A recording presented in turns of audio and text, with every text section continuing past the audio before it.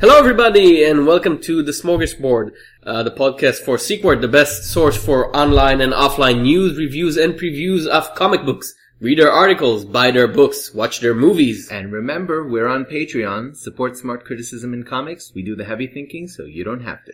And as you probably already know, and if you don't, shame on you, I am Tom Shapira, and with me as always... Hello. Gone the form of me. Rise the demon, Sean Edry. Yes, and... Well, usually we do a lot of introductions, but there's tons of stuff to talk about this. So much. Before we even reach the reviews or the previews for the month of June, so let's just jump straight into the news. Was there a memo going out that it's like Scandal Week and nobody told me?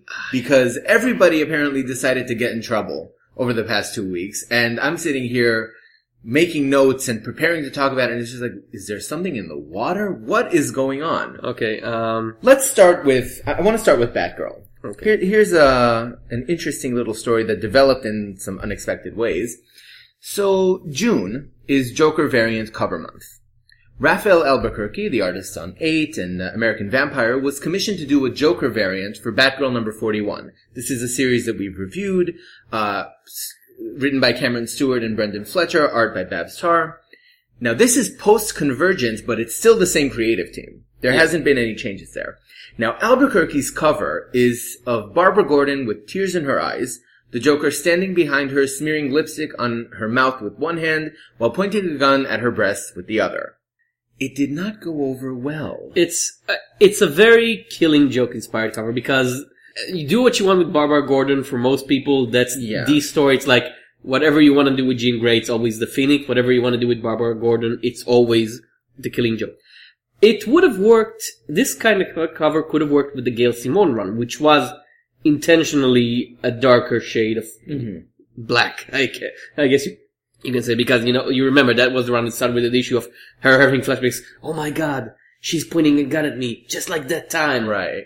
But the new run is intentionally lighter, funner. It's supposed to be the poppy, upbeat Batgirl. Right. And putting that kind of cover and that kind of comic sends the worst message possible. Well, that's the thing. So there were 3 points here that sort of caught my eye as it was unfolding in the blogosphere, so to speak. First of all, DC's official response made sort of this vague reference to death threats. What they failed to mention was that the people getting the death threats weren't the creators, it was the people protesting the cover. So that didn't look good. Now, Albuquerque went on record as saying that this wasn't his original cover. DC asked him to make it more extreme. So that's already saying, that there was some kind of interference here that didn't come from the artist. Now, he was the one who asked to withdraw the cover. And that was because Stewart, Tarr, and Fletcher all came out in opposition to the cover. Not just because it sends a different message, but because according to Stewart, it sends the opposite message. It reminded me so much of the situation with Milo Manara and Spider-Woman, where also you had a cover that was sending the message that was absolutely not the one you wanted. Antithetical to the type of book you're publishing. It's not like one of those baby covers which everybody gets is a joke. That's the opposite of a joke. Or the Harley Quinn covers, for example. Yeah. Now, Albuquerque is not to blame. He got a commission. He did his job. But you said it, and you're absolutely right. If you are asked to do a variant cover that involves the Joker and Batgirl, where else would you go besides the Killing Joke? Yeah. He said it, and I don't blame him at all. But I do think that there's something here that needs to be touched upon, which is, did you see Ray Dillon's response to this? Who's Ray Dillon? Ray Dillon is an artist for IDW, and he drew this cover. He basically took the same pose and put Doomsday in the background and Superman in the foreground, and Superman is standing there with tears in his eyes while Doomsday is smearing blood on his mouth. You would never see DC put this cover forward, right? You would never, ever, ever, ever see Superman in a position like that. So the fact that they keep going back to this idea of victimhood specifically for female characters, even if there's a canonical precedent, even if the Killing Joke is a thing that is still informing Batgirl 20, 30, 40 years later, the fact that there was no one there to say, hang on, that doesn't really work, right? There's nowhere to stop. And on the other hand, they were very quick to remove it when Albuquerque asked them to. So it's like someone's making the mess at DC and someone else is cleaning it up and they're constantly chasing each other. Well, for their defense, once they realized the doo-doo they did, they removed it. And people who are complaining about, well, it's hurting the freedom of speech that you removed the cover, it isn't. Even if it was some sort of grand artistic statement, again, it's not. It's a variant cover for a monthly comic book from DC Comics. It can't be a free speech issue for the simple reason that Albuquerque asked to remove it. The people who actually are the artists on the book don't want it. The guy who drew the cover is like, at best, he's like, well, it's a job, and at worst, it's like, he got paid. What does he care? Yeah, it's a job that I didn't really want. Now, I think I could actually imagine DC Comics doing a comic showcasing Superman or Batman in a position which would be very uncomfortable. I think like that. I think back to John Byrne's Man of Steel, the ones with the new god who was the sadomasochist torturing Superman. Or Nightfall, right? Yeah. With Bane breaking his back, but those aren't... Yeah, it's not the same. It's not the same thing. Like, Dillon's, I encourage our listeners to absolutely Google Ray Dillon's image here. It's the composition of, the combination of the tears and the fear in the expression and the motion of like smearing something on their lips. Never would Superman be in that position. Now, you could do Batgirl with the Joker. It shouldn't be the only thing that ties these two characters together because he's a famous bad villain. She's a bad tertiary character. And she has beaten him since the Killing Joke. I think there was, somebody put it online. I think it was Dave Stewart. I'm not sure. A variant on that cover, which was the Joker holding her with a toothbrush. And the writing was, brush your teeth harder. Right. It's a jokier thing that would have worked. And there were other Joker covers for that same month that had sort of that jokey, funny element where, you go into a store and you understand that it's a joke. If I didn't read Batgirl, if I didn't know anything about what's going on with that book right now, and I saw this cover on the shelf, because that's what happens with variants, right? Yeah. You walk in and it's like, I would look at that and be like, that again, more of that. Yeah. And Stewart and Fletcher are not doing that. So I understand why Poor Batgirl, that book just can't get a break. When every other month there's a problem with that book. A new controversy. Yeah.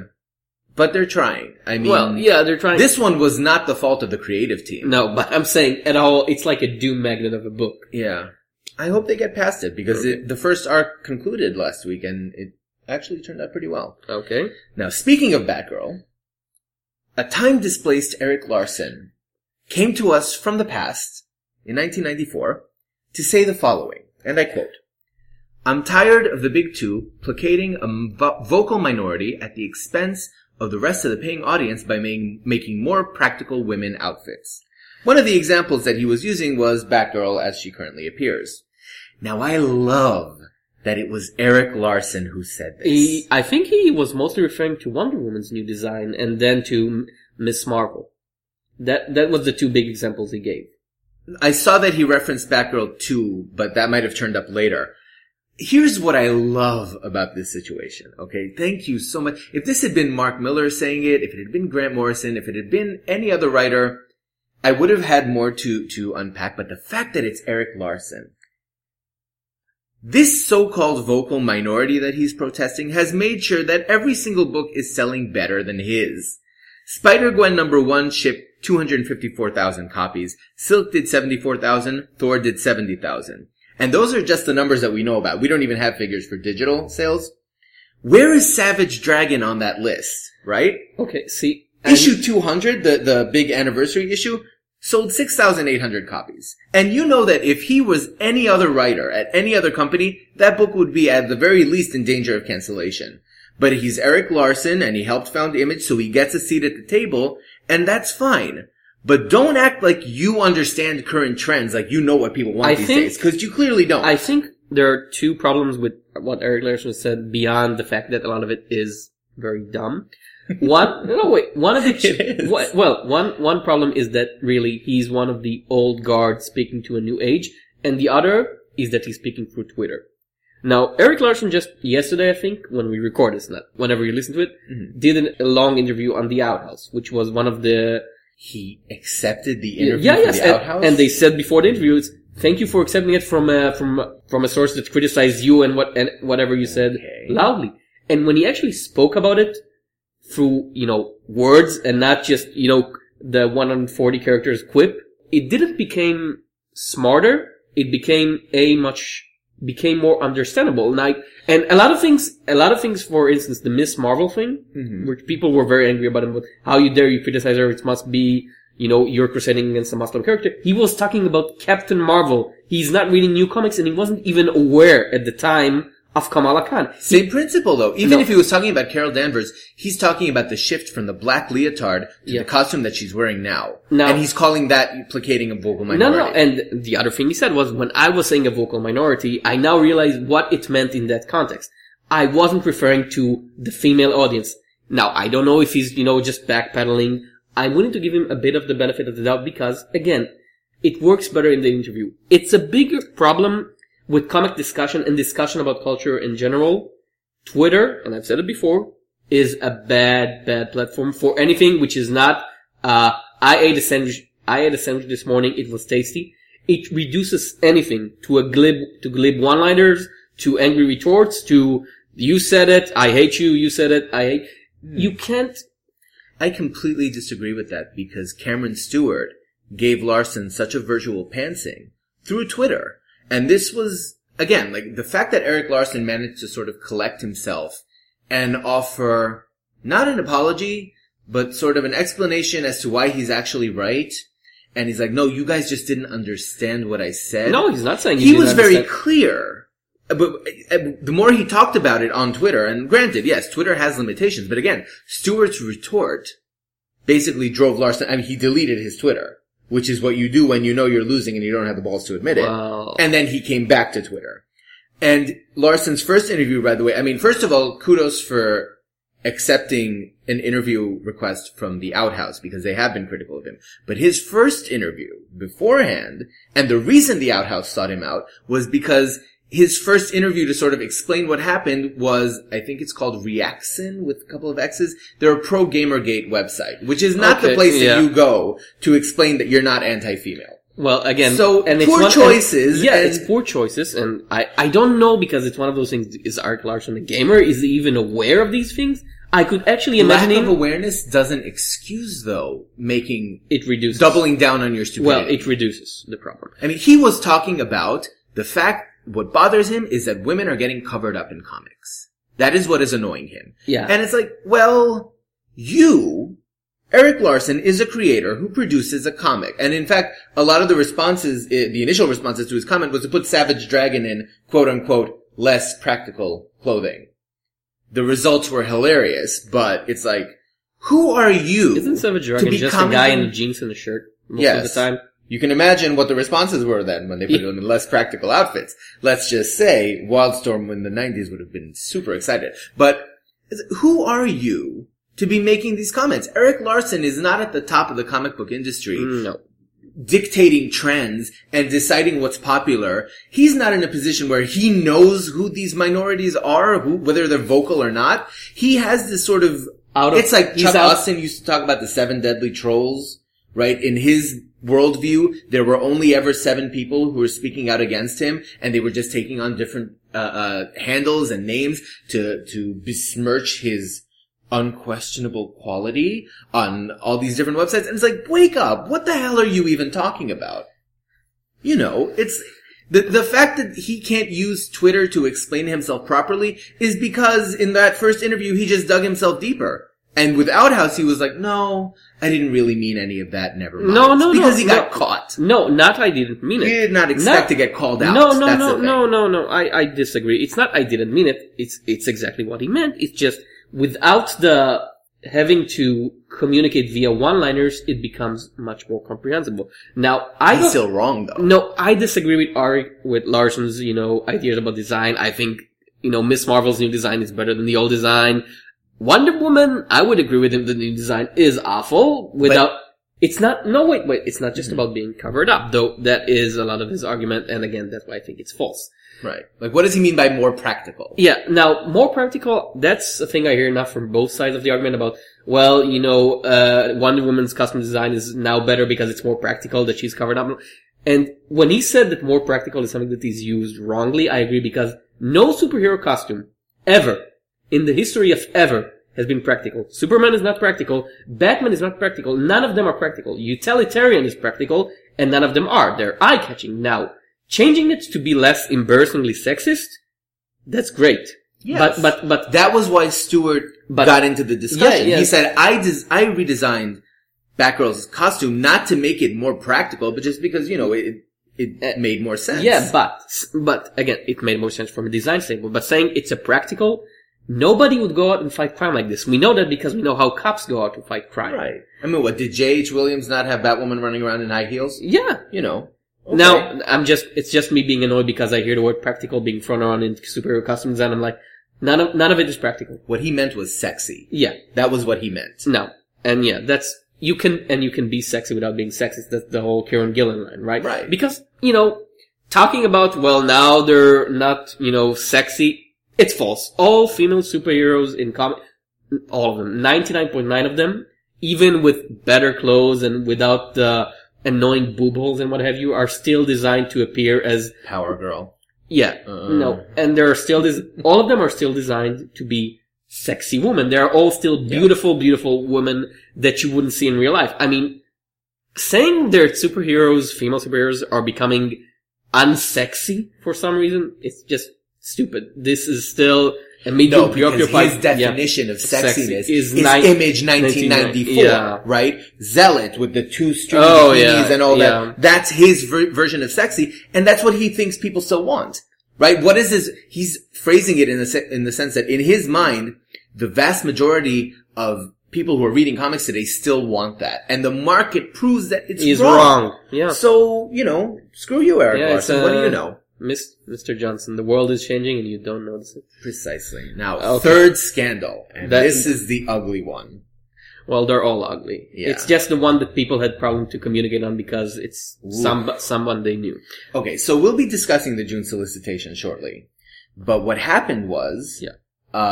Chris Sims from Comics Alliance and Rocket Ajax and the upcoming writer of X-Men 92 for Marvel Comics. Mm-hmm. That's when it started. Yeah. The June solicitations mentioned X-Men 92. This is a Secret Wars tie-in that Chris Sims is writing.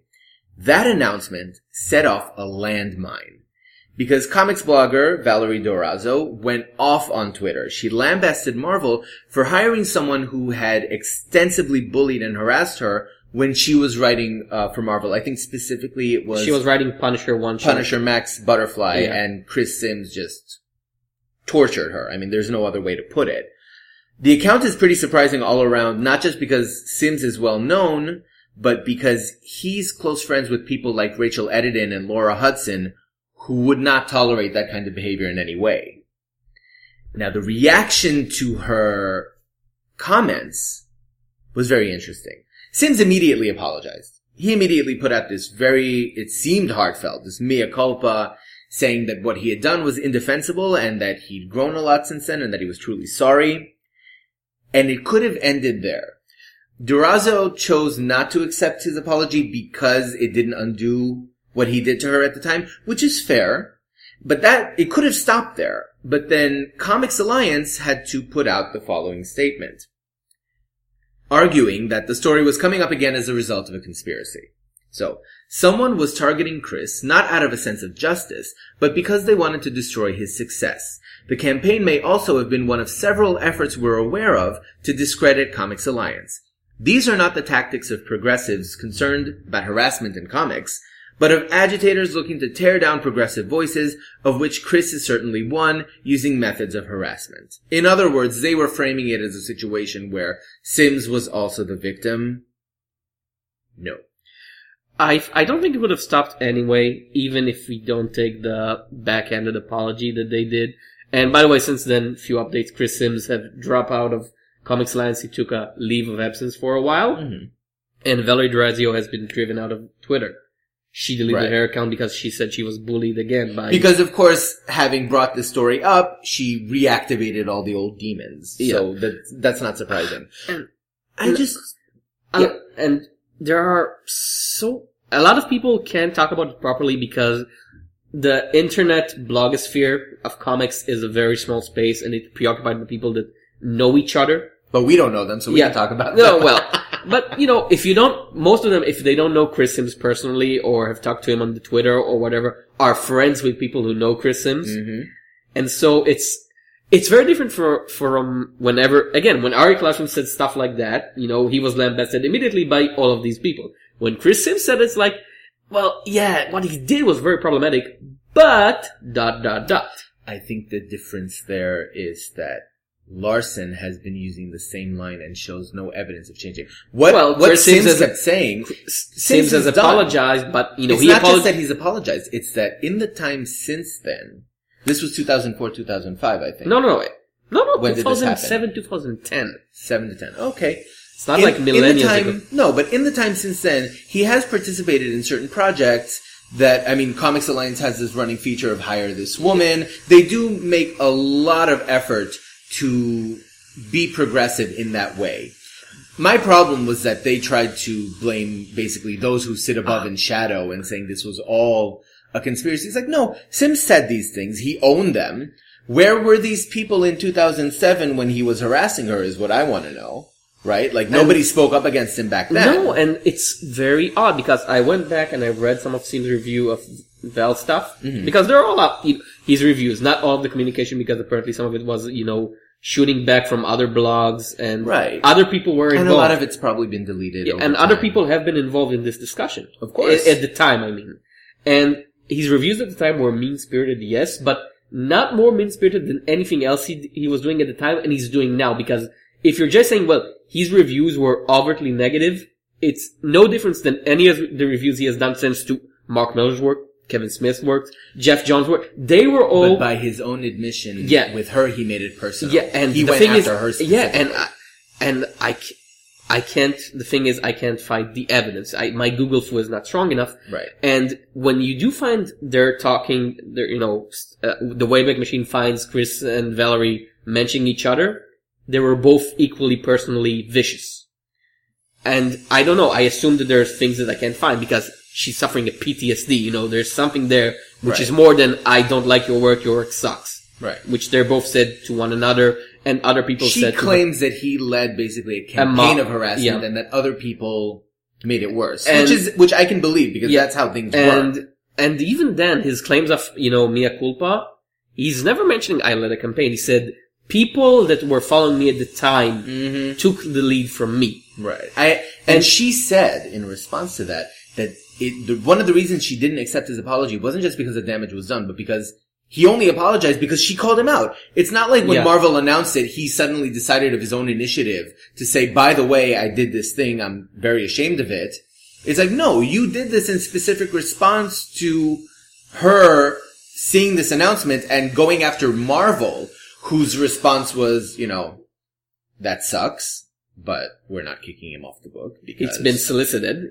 It's done there. It's done. And I mean, we hire Brian Wood, so why shouldn't we hire Chris Sims? We hire Mark Millar. Why shouldn't we hire Chris Sims? Well, I mean, at least Mark Millar has never... Yeah. His problems come through in his work, not in his personal life. But, you know, Sims, you know, the Sims controversy brings out a lot of problems with the blogosphere, with the comic review scene, because you have to ask yourself, when is reviewing someone viciously becomes a personal attack?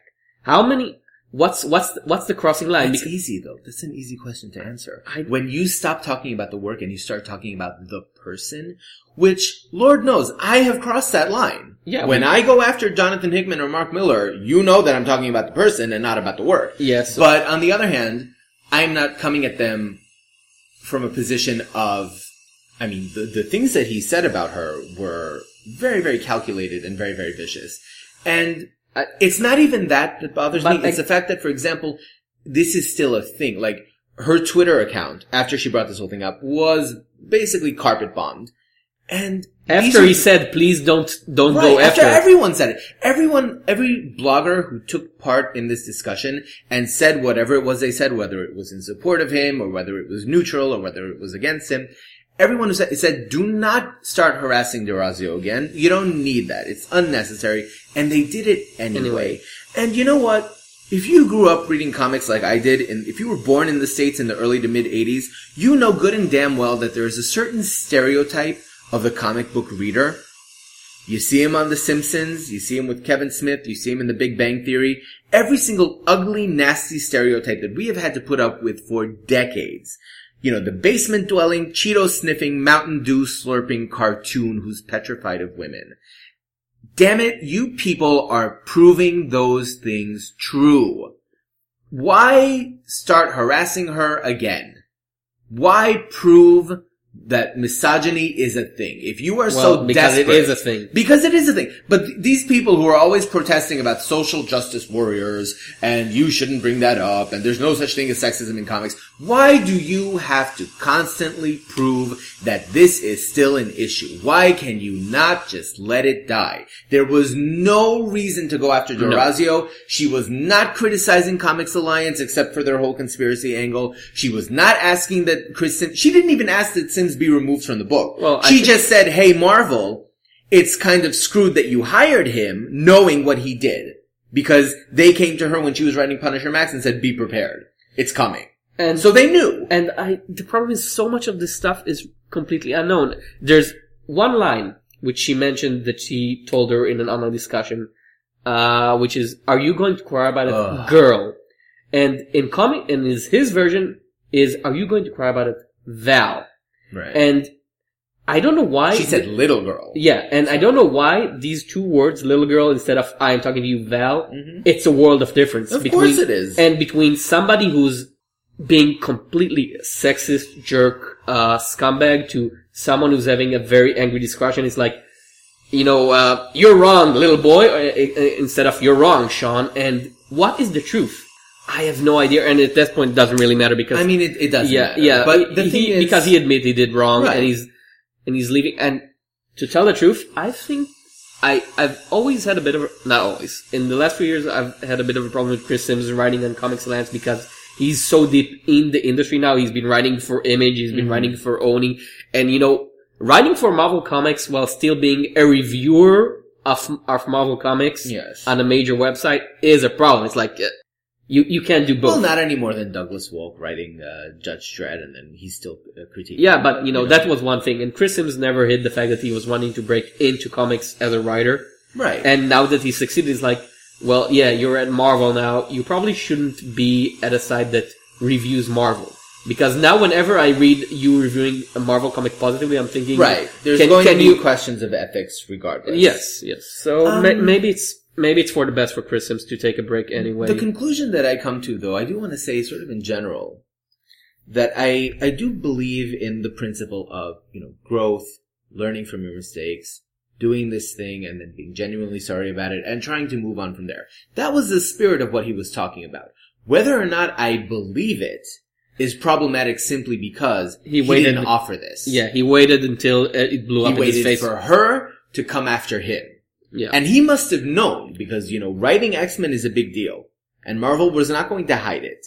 So, he probably should have taken the opportunity to step up and say, by the way... He should have done it years ago. Yeah. Once he had his so-called growth. Yeah. So, I accept the possibility that maybe he's learned from his mistakes, but this was all handled poorly. Yeah. From Sims to Comics Alliance to everyone who went after D'Orazio again.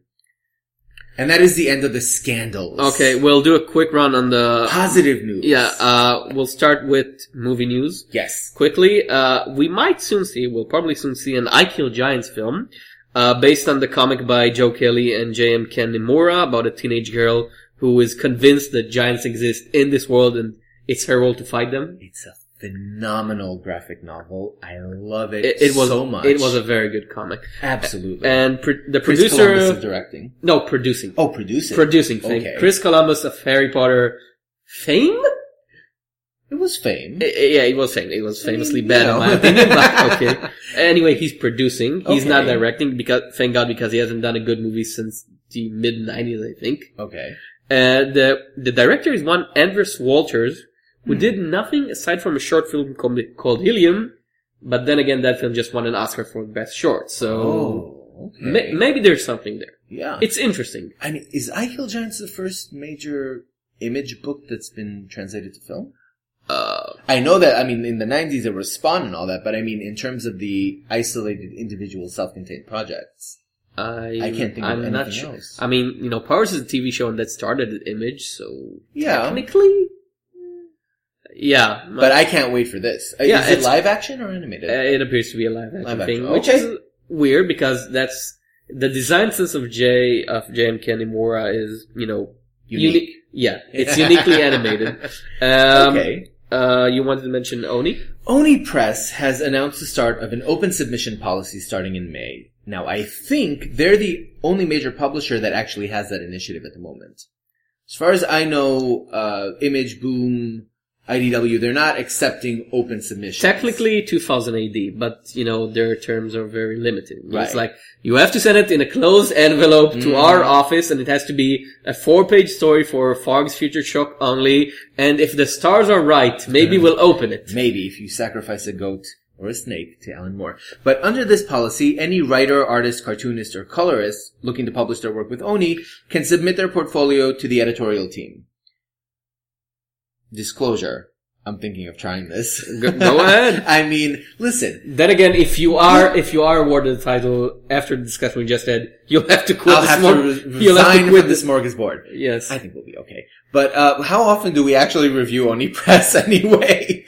But, I think that this seems like the next natural step for looking outside the existing industry for talent. We've credited Boom before, and IDW to a lesser extent, for not necessarily sticking with the people we already know are known quantities.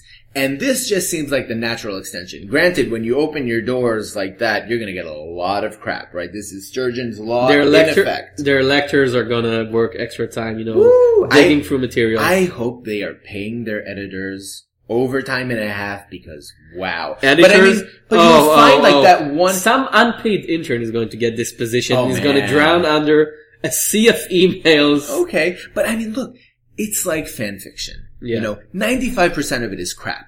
But if you're lucky and if you know what you're looking for, you can find that one story that's a gem and publish it. And why not? That's a great way to do things. Okay, we'll go over solicits. Previews! Quickly. Yes. Do we want to talk about anything in Marvel which is deep into the Secret Wars nonsense? Yes, because I've had a change of heart. You saw some things that lit up your inner fire.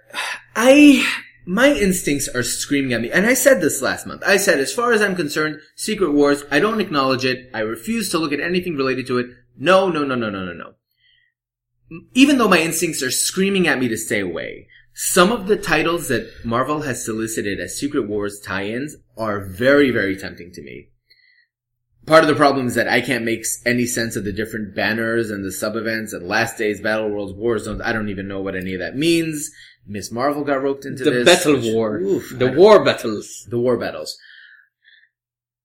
Some of these spin-offs are tempting. For example, Noelle Stevenson and Sanford Green, Runaways #1. Now, that's not a name to be used lightly, because this is a series that basically defeated everyone besides its creator. Just Brian K. Vaughan was basically the only one who managed to do it right, and it's not like they didn't try, Joss Whedon failed. Yeah. Catherine Immonen failed. Dennis Hopeless failed. Terry Moore failed. These are high, it's like the best of the best, and none of them. It is a book that has defeated every creator that came after it. And because I think Runaways wasn't so much of a long-term concept as much as it was just the story. It's like... Yeah. And Vaughn's run ends on a very definitive point. Yeah, and it's like nobody ever brought back Hitman from DC because, Garth Ennis did his story, 60-odd issues, and it was done with. There was no point in bringing it back, but Marvel being Marvel can't let things go to rest. Well, the interesting thing here is that it has nothing to do with the Runaways as you know them so far. The premise is a group of teens who are running away from school when they find out their headmaster's a supervillain. And it's Noelle Stevenson, who I've enjoyed, even though I have reservations about Lumberjanes. What concerns me, though, and this is actually something that's going to bother me a lot about all of these Secret Wars tie-ins, is the question of whether or not they're complete stories in themselves. What I do not want to see is like the end of the Runaways miniseries, whatever this is, saying to be concluded in Secret Wars #8. That would make me see red. And I don't know if that's going to happen. Like, there hasn't been any discussion about what these tie-ins signify. It's like, you remember with House of M, right? All of those sub-series and miniseries, they all started a story and then said, well, the ending will be in House of M. And I don't want to read House of M. And then House of M didn't actually end. So, somebody said, poof, So other tempting series. Thor's, I think? I wasn't really into that, but, Okay, Thor's by Jason Aaron, Chris Pratt, which is a good creative team. Mm-hmm. And it's a Thor team-up book, the Thor Core or what have you. The Thor Core. Saying it hurts my mouth. Oh, man. Which is the current Thor, the old future King Thor, and the Odin's son one-armed Thor, and Beta Ray Bill's probably going to pop up. And if the frog is not there, I'll be very cross. I'll be very cross indeed. So and they're multiverse cops. Whatever. Similarly, Ghost Racers #1, Felipe Smith and Juan Gideon, like Thor's, it seems kind of weird to have all of these people in the same Especially place. Since Jason Aaron did multiple Ghost Riders in his Ghost Rider run. Yeah. So, and you know what the problem is? We'll be talking about Ghost Rider. Well, they're all flaming skulls. It's gonna be hard to differentiate between them. It's a flaming skull in black leather. That's it. Yeah. I'm enjoying the current Thor that Jason Aaron is writing, but it is impossible to escape the criticism that so long as Odin's son is running around, it's not really her story. And, here also with Ghost Racers, dropping all of the Ghost Riders in sort of dilutes from the new one that you're trying to promote. Yeah. So there's that. Here's another one that sort of made me go, Weird World. Jason Aaron and Michael Del Mundo, formerly of Elektra. Like Runaways, this is a series that I would have jumped on sight unseen outside the context of Secret Wars. Because it's another attempt to do swords and sorcery, which, to be absolutely fair, this is something that Marvel used to do. They used to have all that Kulan Gath, Conan. Yeah, the 70s black and white magazine market. It used to be possible. And it's really fallen to the wayside. Even Doctor Strange isn't prominent in Marvel today. So I do want to believe that with Jason Aaron especially writing it, it would be interesting. But it's that damn Battleworld connection that keeps... I don't want to. Okay. Look at every time there's another, Armor Wars, Future Imperfect, Years of Future Past, Korvac, Old Man Logan, Extinction Agenda. It's too much. Age of Ultron versus Marvel Zombies and Marvel Zombies. Why do we need both? Age of Ultron versus Marvel Zombies versus Marvel Zombies. Shall we move on to DC? There is one other thing though. And this, again, temptation. E for Extinction #1. Chris Burnham. Writing, not drawing. Writing, and Ramon Villalobos drawing. Burnham, you said it, has been sort of co-writing with Morrison on his final.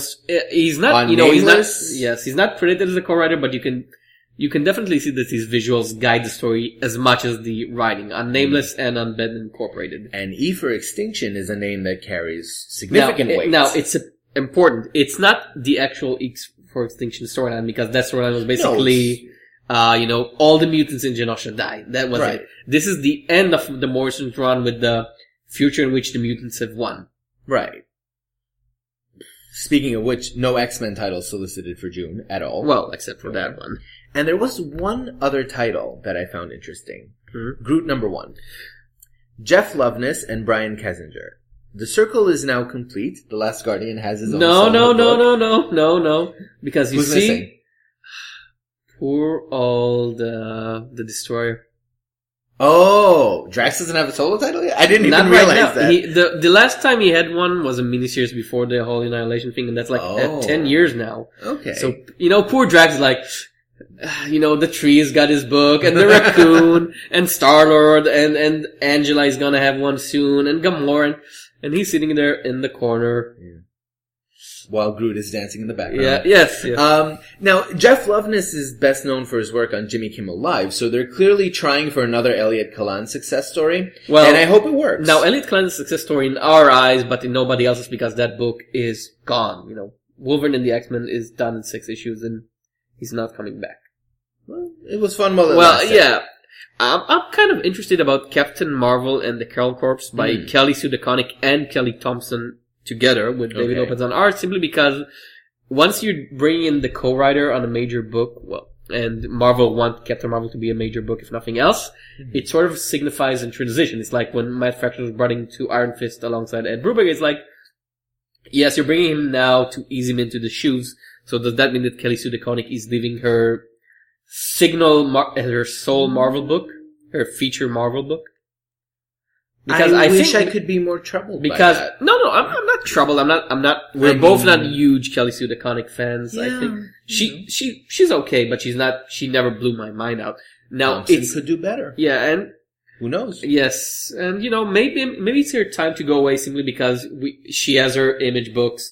She now has a production company with Matt Fraction, so obviously that's going to bring her more fame, more money, and more projects that she can actually control and not be under the whim of the big company. Yeah. Okay. Yeah. I mean, Carol Danvers' reboot has been a success. This has been, and in fact, once she makes it to her film, that will be it. Yeah.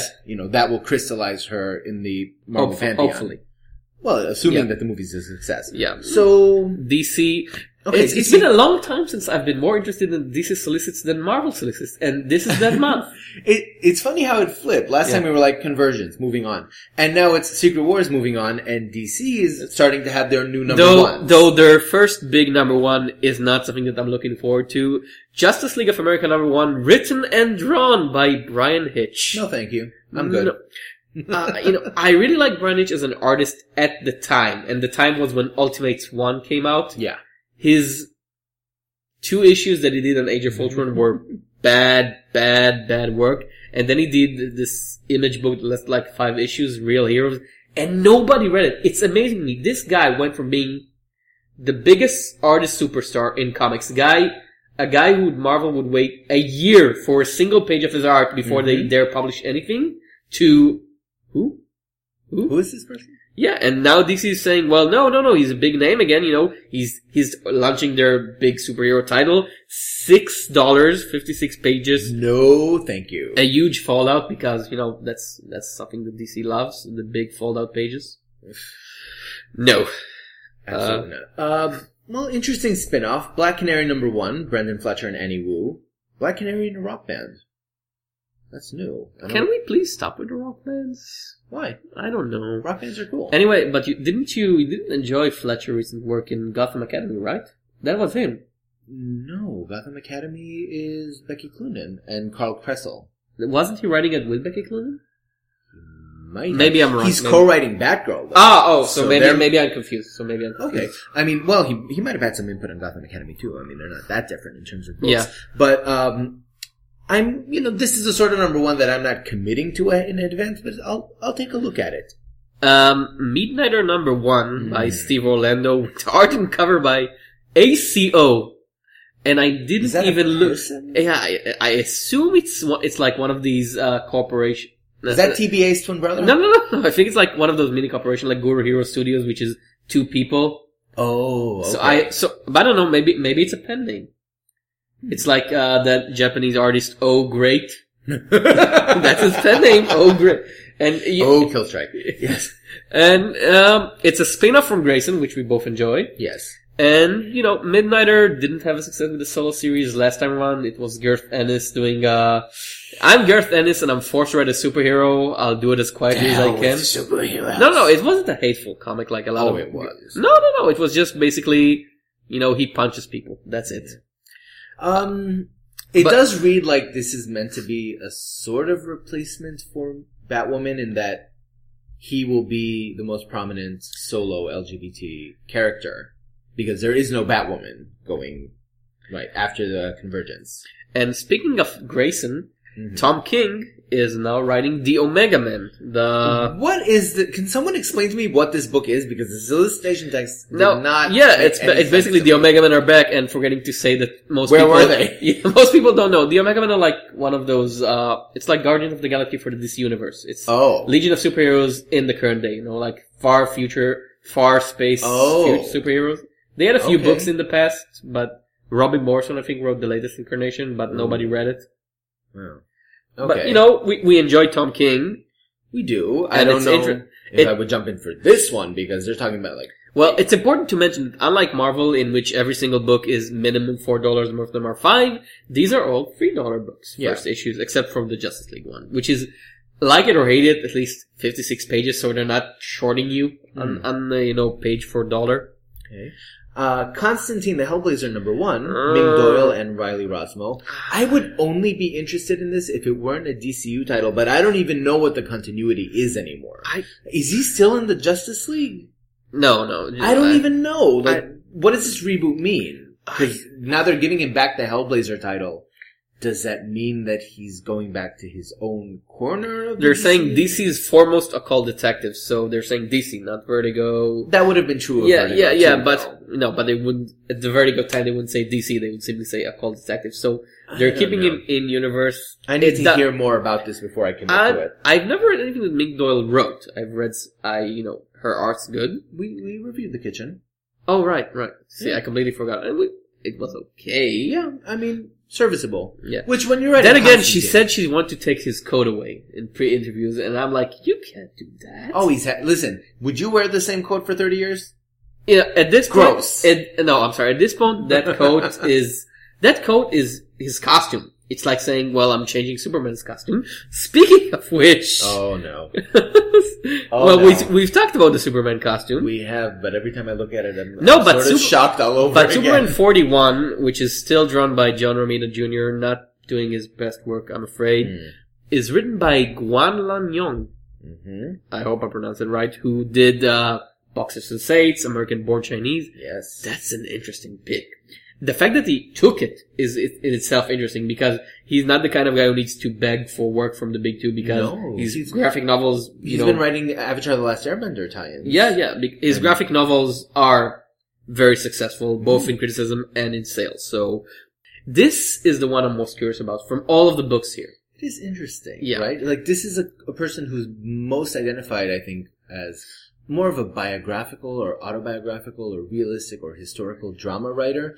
And to accept of all the superheroes you could have picked for your first major thing, you go with Superman, who is a character that I think resists changes to his status quo a lot more than most superheroes. And that's what makes it interesting. Now, the John Romita Jr. art, I could do without. I like John Romita Jr. in principle, but his work on Superman has been sloppy as hell. Sketchy, yeah. So, this is a bit of...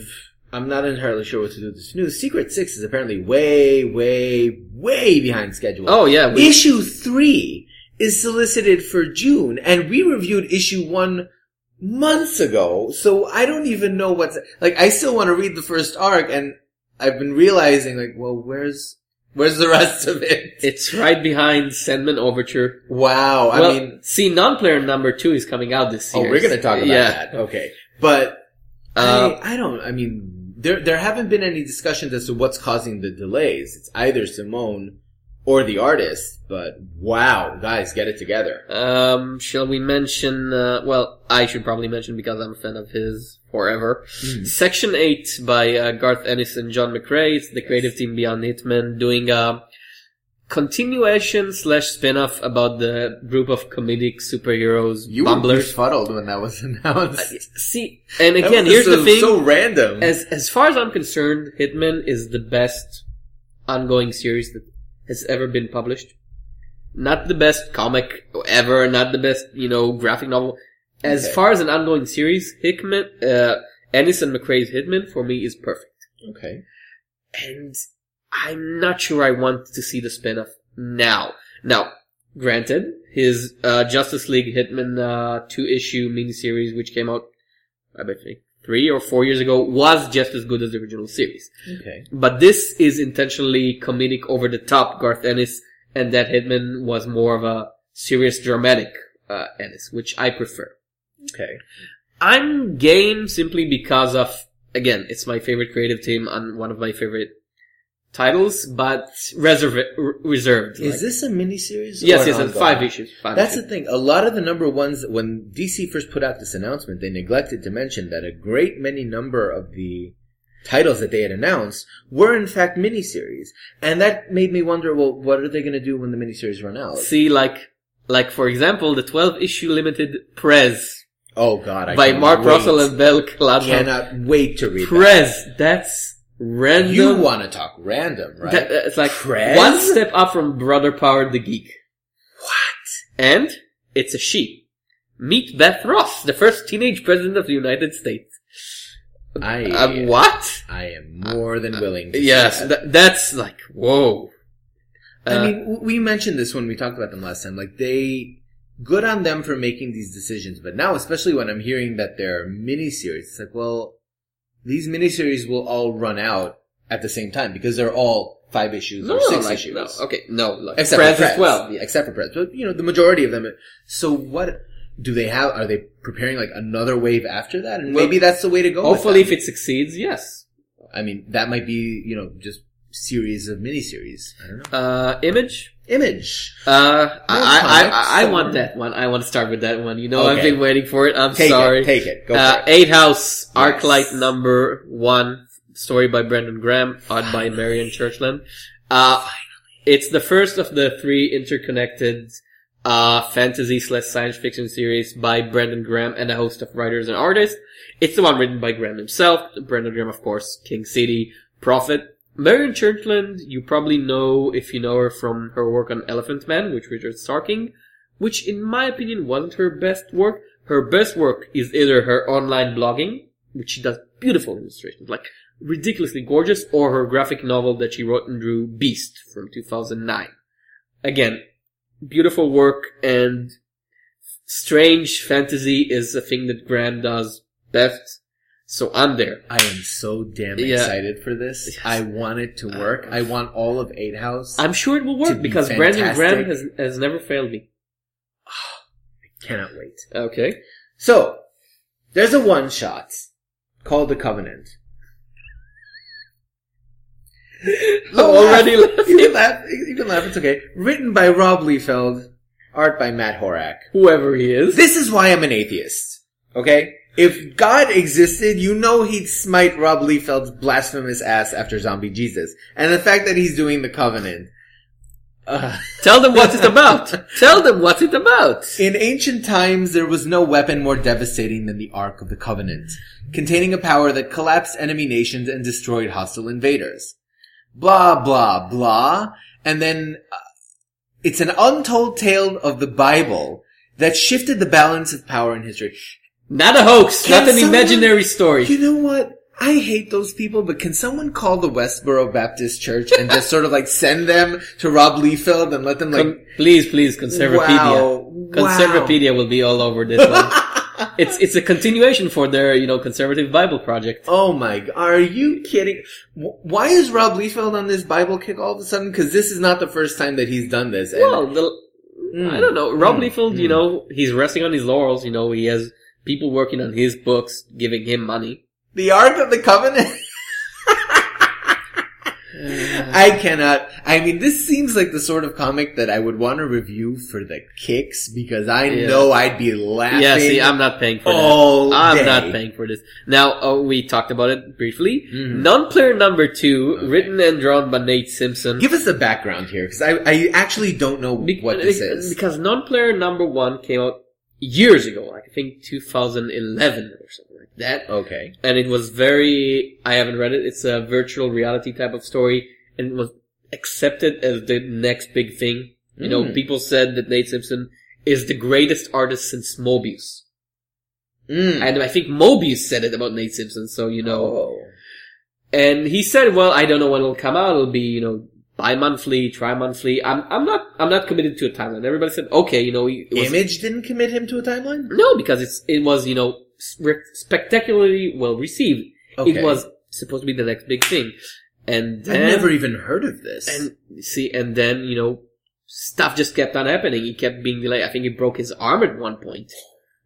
And now, years later, he's back for issue number 2. I like that the solicitation starts with the sold out series. You need to have more than one issue to be a series, I'm just saying. And he anticipated that the series, the whole 7 issues, will be completed sometime around 2020. I'll have my grandchildren pick up the last issue. What? No, 2020. At least, he's being realistic, but it's not like I'll be finished by 2016. No, he's not. If Image were not having so many other successful titles that were coming out on a regular basis, I would understand. But here it's like, Well, if non-players not coming out, I know that I can find some other good stuff.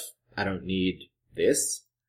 A couple of series are ending. Yeah. So Skull Kickers is ending. Alex and With Ada. issue 100. Which is Why actually not? issue 31, but you know, I mean, Jim Zub likes Zub said it. They can do it, so can I. Yeah. He's right, sure.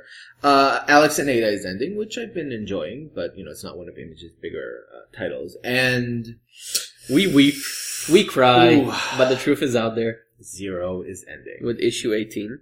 With the one-word solicitation, surrender. Well, we were concerned that Coat might be burning himself out because he has 3 other titles that are out in June. So I guess, maybe not. Yeah, well. It's okay. Like, if he, we're losing Zero and we're losing Secret Avengers, but he has The Surface, he has Material, and he has Dead Drop for Valiant. Yeah. So. And Dead Drop is a baby. It's a 4 issue. So, alright, he's maintaining a certain level. I have the two problems that I have. A, the art on this issue is by Tula Lotte, which she's expressive, but she's not the clearest of storytellers, I think. Is this the first time she's been drawing Zero, though? She's coming in only for the last issue? I don't know. No, well, every issue at Zero had a different artist, It's right. It's a rotating artist book. Okay. So, I'm not sure. It depends on what he's doing for the conclusion. Yeah, because, you're reading it in bulk, right? I'm reading it in per issues, and issue 15 was a major departure from the straight ahead. I'm not spoiling. I'm saying read it yet. It was a major departure. It was way out there.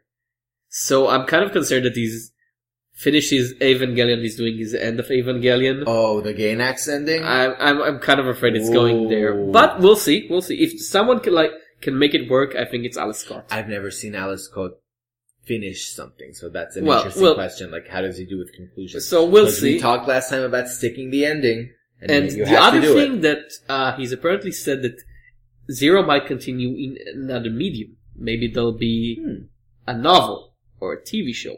Maybe he's Greg rocking it like Queen and Country, the sequel books. I could read a novel. Yeah, that's Zero. Sure.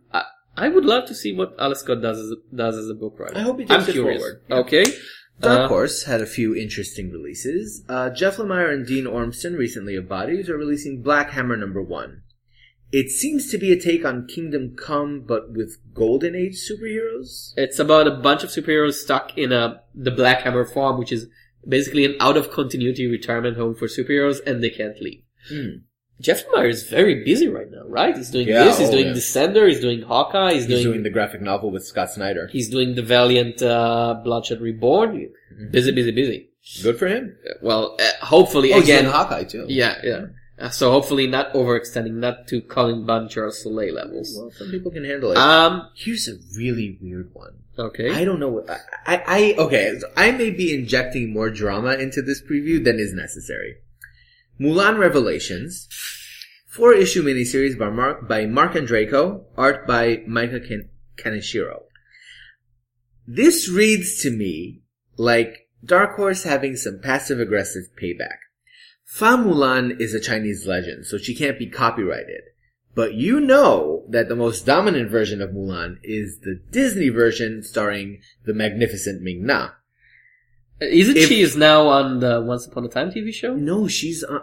the character. Ming Na is on Agents of S.H.I.E.L.D. Mulan is the character. on... She is on Once Upon a Time. If this book gets some readers by piggybacking off Disney... Well, first of all, too bad for Disney. But wouldn't that be sort of a nice little payback for stealing Star Wars? Well, the other interesting thing that they're doing in that month is Nanjing the Burning City, which is a graphic novel about the rape of Nanjing. That's heavy. That's a very heavy subject. It's by Ethan Young, who's doing art and writing. I don't know who that is. And it's very unusual for Dark Horse to do, straight historical drama. Not even drama, the straight historical story. Age of Reptiles is getting a new miniseries. It's called Ancient Egypt. I don't know what that is. Age of Reptiles is the Ricardo Delgado's silent dinosaur comics, basically stories about dinosaurs in their time. No words, no one protagonist, just, the BBC's, when dinosaurs rolled the earth and comic. And Ricardo Delgado started as a great artist, and his recent shorts on Dark Horse Presents were even better. It's very heavily detailed, great world building, so I'm curious. Okay. And Satoshi Kon, the late great manga artist / anime director, gets his Art of Satoshi Kon hardcover, which again is always a good gesture for someone who is as recognized and as celebrated. Okay. You have anything from the smaller publishers? Well, I have one item from Boom. Okay. The Fiction #1, a miniseries by Kurt Perez and David Rubin.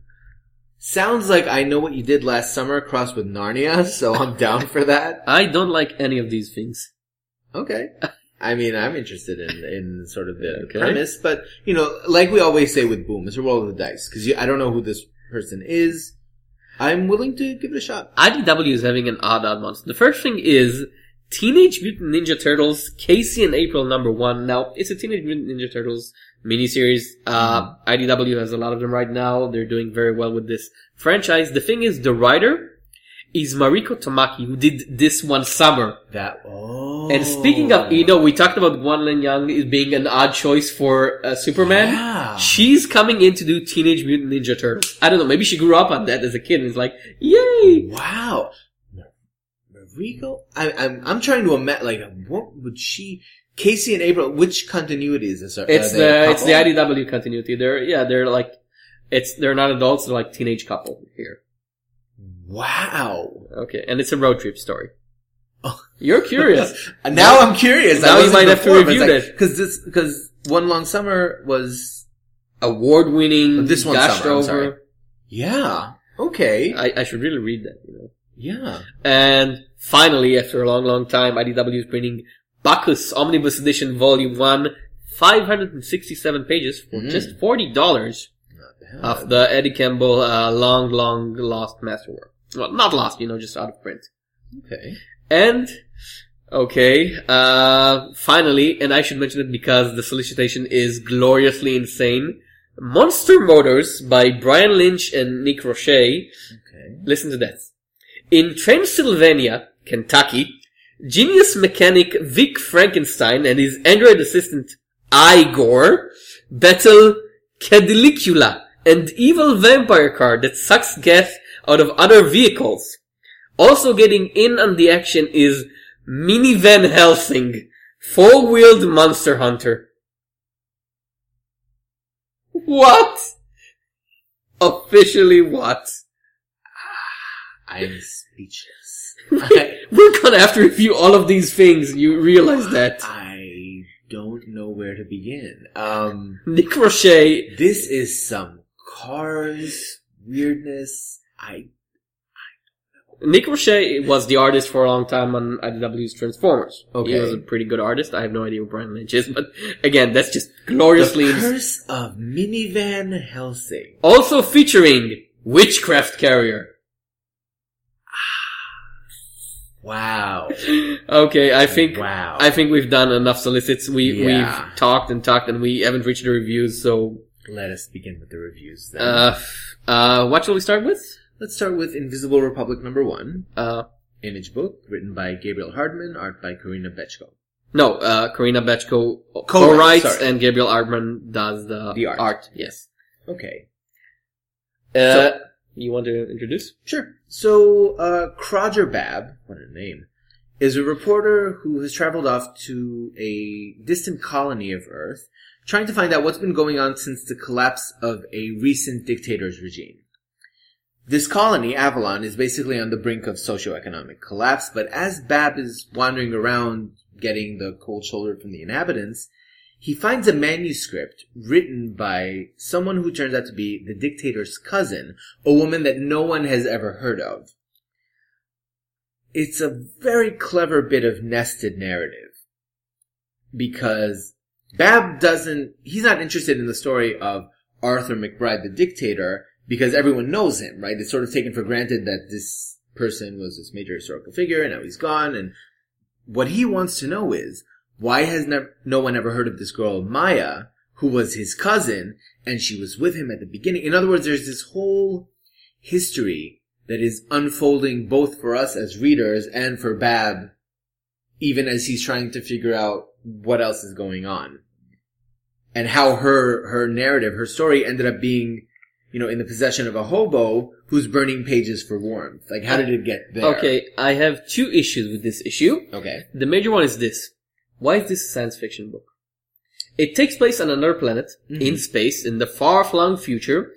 Everyone is dressed like it's 2015. People are using and burning paper. Horrible kindling, by the way. It burns away quickly. And, there's regular old journalists and, we see soldiers with regular old guns.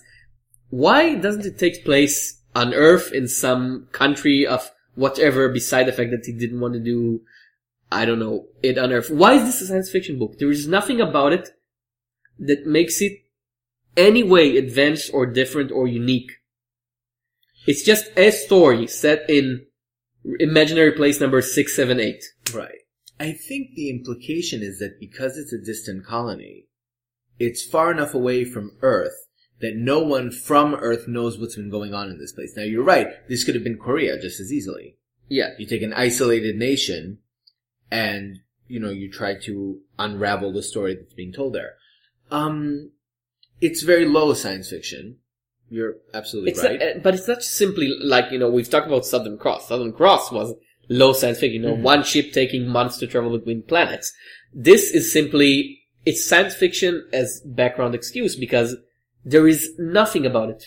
That if they didn't told me this was another planet, I would say, well, it's a modern day story set in some unnamed country. Yeah. That's it. If nobody told you, you would know.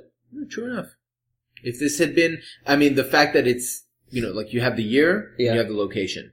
But if these two things had not been in the comic, because the comic isn't concerned with science fiction concepts. It's more the issue. In fact, the addendum at the end of the issue talks about the daughters of Genghis Khan, right? And how they ruled certain parts of his empire after his death, and then they were overthrown, and their histories were also deleted. So that seems to be the crux of where Hardman and Bechko are going. And that's the other problem. I'm interested in where they are going. I'm not interested in where they are by the end of this issue. Because they have 2 stories that could be interesting in and of themselves. The journalist in the post-collapse society and the society before the collapse. The rise of a dictator. As seen through someone else's eyes. But because he has to split these stories over 22 pages and he has to introduce the setting and the characters, he doesn't advance any of them to the point where I actually care about it beyond this is the concept. I could see myself interested in any of these stories if they moved fast enough. Mm-hmm. Maybe it would have worked better as a double issue. Maybe he just needed to trim some things.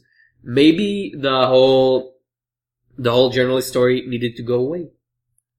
Well, the journalist story is necessary because it emphasizes the fact that what's interesting about Maya's story isn't just the fact that she saw this dictator take over from before when they were completely powerless.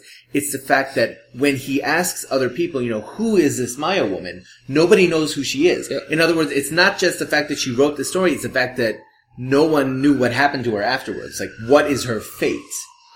That is the question that I think carries me forward. It could go either way. Yeah, but I'm not interested enough by the end of issue 1 to actually care about it beyond the general concept could have been interesting. The actual execution is meh. I'm not interested. I don't care about, we meet Maya, we meet her uncle. I don't care about them. We get he might be more brutal than what you think of him, but it's very simple. For a first issue, yes. Yeah. My investment in this series at this point is that I see the potential. Because it could go in very interesting ways. My assumption is that in the following issues, it'll keep up that parallel of he's investigating in the future, and every time he finds a fragment of her story, we go back to that. So that's how these 2 stories can unfold simultaneously. Whether or not it works out is very difficult to tell from this issue specifically, because you're right, not a lot happens in terms of the overall plot movement. And I'm intrigued enough. There are bits of plot convenience that are real. He literally bumps into a stack of pages on the street. Yeah. That's huge plot convenience. On the one hand, it's plot convenience, but on the other hand, it's also sort of reinforcing the point that her story is garbage, right? It's just this stack of pages that somebody was burning and not even reading, like just tossing it into the fire to get warm. So that, look how far this person has fallen in terms of, whether people even recognize her. I'm coming back for more, at least for the first arc. I wouldn't commit to like the entire series based on this issue, but I think that Hardman and Bechko do a good enough job of setting up the mystery on several different layers, like not only who Maya is, but also the person that we see in her story, right? The cousin that she says he's capable of this thing and she didn't even know, and he's violent. How does he become a poster on a wall, right? That symbolizes, fear and oppression and all of this. So I want to see more of this. Okay, shall we move on to the next one? Yes. Frankenstein Underground, number 1, written by Mike Mignola, art by Ben Sternbeck with colors by Dave Stewart, published by Dark Horse. It's a spin-off / continuation of the version of the Frankenstein's monster, which was featured in Hellboy, I think Hellboy in Mexico, but I'm not sure. Yes. One of the Hellboy stories. Mm-hmm. And it's a classic Frankenstein story, which is, he's created, he doesn't want to be created, he's a monster, people are chasing him, everybody's chasing him, and we flash forward through various hunts to 1952? Six, sorry. And there we actually start the plot halfway through the issue, when he meets an old woman and, well, things go awry because new people are chasing him. It's a very Mike Mignola book, and if you like, yes, it is. At this point of his career, Mike Mignola has a niche. Yeah. And if you like him, you like him. And if you don't like him, this will not change your mind either way. Ben Sternberg does a very Mignola. Again, everybody who does Mignola's book tends to shape his art around Mignola's, version, which is fine. Mm. That's what Dave Stewart is there is for, to fit the colors in, which he does perfectly. If you didn't tell me, I would say, yes, it's a very good Mignola. But the thing is, I'm not a huge Mignola fan. I'm like a distant appreciator of his work, and this doesn't change my mind about it. Okay. I didn't like this issue either, but I will say this, to his credit. Mignola nailed the character of Frankenstein's monster. And that's not as easy as it sounds, because there have been so many attempts to sort of appropriate Shelley's character and put him in different contexts and different interpretations. I don't know if you've seen Showtime's Penny Dreadful. I attempted, I gave up. Horribly emo Shakespearean tragedy. And he's not sticks in your throat. And he's not Shakespearean, he's Miltonian. Blech. And meanwhile, Karloff's version, right, from the James Whale film is practically mute, and sometimes he's too monstrous, and sometimes he's too nice. And here, I feel like Mignola really gets the monster. Like, this is someone with a conscience, someone who suffers, but he keeps trying to make connections with these people, and he fails because circumstances are against him, not because he's doing something wrong. French people are against him in this issue. Everyone. What does Mignola has against frogs? Oh my God, you went there. I went there. I'm sorry. French people and frogs? No, that's true. I'm sorry. But that said, like, acknowledging that is probably the strongest part of the issue, the fact that he really manages to reconstruct the character as accurately as possible to the original canon. The problem is, and this is a problem that I have always had with Mignola, always, going as far back as the beginning of Hellboy. He is a creator who is very much of the tell, don't show mindset. What happens in this issue? So Frankenstein stumbles into this cave with this old woman who proceeds to monologue about the gods and the spirits and this and that, blah, blah, blah, blah, blah. And then we get it. The next scene cuts to the establishing of the villain, who is of course a collector type villain, and goes on and on about, I want that creature for my collection, and so much telling. And Mignola is an artist whose style, like you said, his style is iconic. You would think that at some point he would learn to just show us these things instead of giving us 500 word bubbles. Well, he likes his monologues. Yeah, but it drags the issue down because you get to the end, and what actually happens here, and this was the point that I just thought was hilarious, right? So you have this fight, and the agent of the villain is meant to capture Frankenstein and bring him back. And he said, bring him back unharmed. She scratches his cheek. This sends the villain to the, I said unharmed! And she gets hit by lightning. I mean... That I think works. It's the melodrama of the villain. But it's such poor plotting. It's like you're setting up this confrontation with someone who's like a major henchman for the villain, and then I don't even know.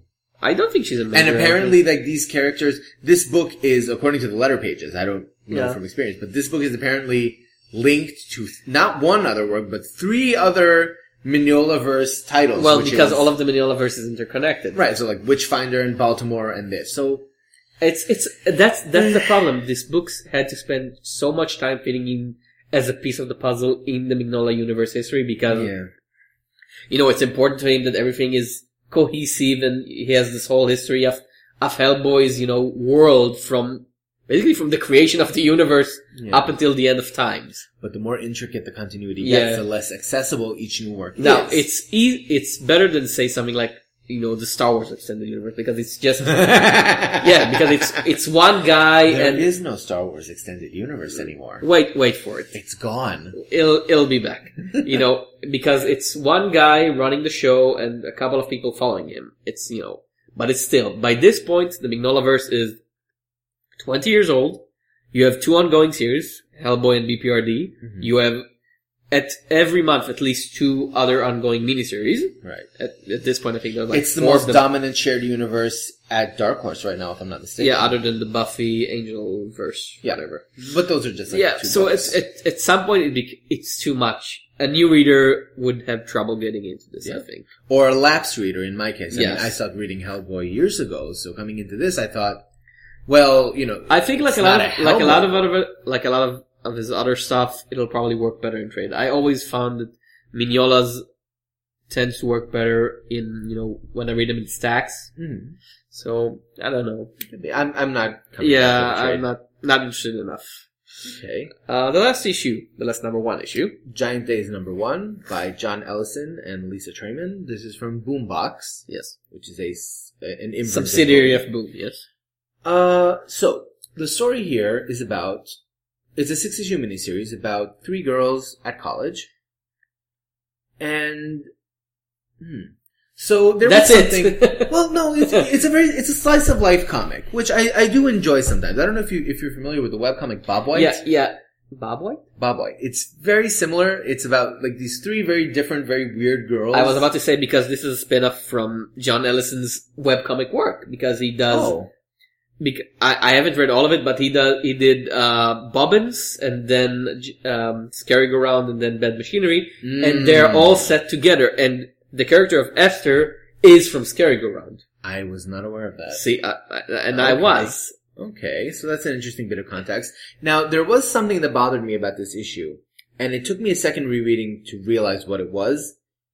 The pacing here is completely off. It's a webcomic pacing. Not even that. It feels like there's a disconnect between every scene. There's no sense of flow between the panels. On one page, so Daisy is knocking on Susan's door trying to get her to come outside. And on that same page, suddenly Susan is coming into Daisy's room and Daisy's in front of a screen screaming, get away, get away. So here's the thing. These 3, girls, we have, we have, Esther, who's like the super dramatic goth. We have, Susan, who's like the naive and nerdy type, and we have the straight woman. Daisy, yeah. No, Daisy is Daisy is the nerdy one, Susan is the straight woman. And at the start of it, you think, okay, it's like slice of life comic, which is fine. But then, by page 2, you have short flashbacks to nearly supernatural events which happened, and then I think, okay, it's like lumberjanes in college. Hey, that was exactly where my head went to. So I'm like, okay, it's gonna be like that. Fine.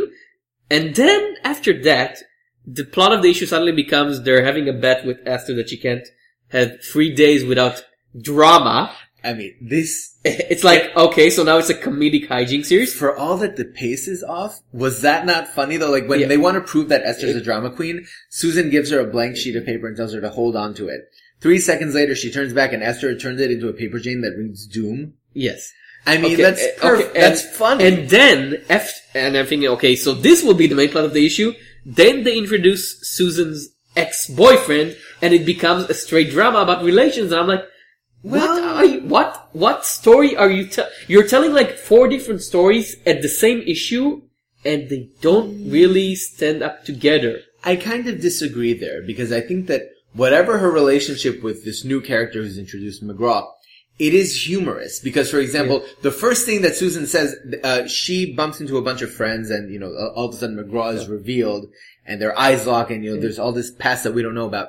But the first thing Susan says when she comes back is, don't ever tell your friend to hide my enemies in his hair, because his stupid hair. Because the other character had sort of like this afro that was blocking the view of McGraw. Now, okay, so and here's that's funny. Yeah. And then later on, the way that she gets him is basically to weaponize Esther's drama and set off a chain of events that ends with him getting food tossed on his head. Okay, so here's the thing. I think the plotting isn't very good, but it's still a good book because it has charm. Yes. In spades.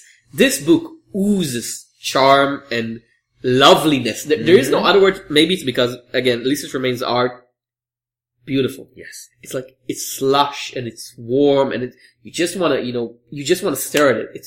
It makes you feel good inside looking at the damn pages. It's true. And again, the humor is on point. Yeah, and the dialogue is funny. And the short cartoony bits, like, one character is annoyed and she's walking away and there's a cloud over her head. Yeah. And it's slight, just enough. And I think the reason this works for me so much more than Lumberjanes did is because, like, thinking back, really the problem that I had with Lumberjanes was the fact that, the characterization was very shallow. And here I feel like even in the context of 22 pages, I get enough of a sense of Esther, Susan, and Daisy. Yes, they're types. Well, but they basically tell you by the first page, like, hello, this is the drama queen, this is the nerdy one. Yeah, this but on the other hand, one. for example, the nerdy one, turns out that she gets aroused by napkin folding videos.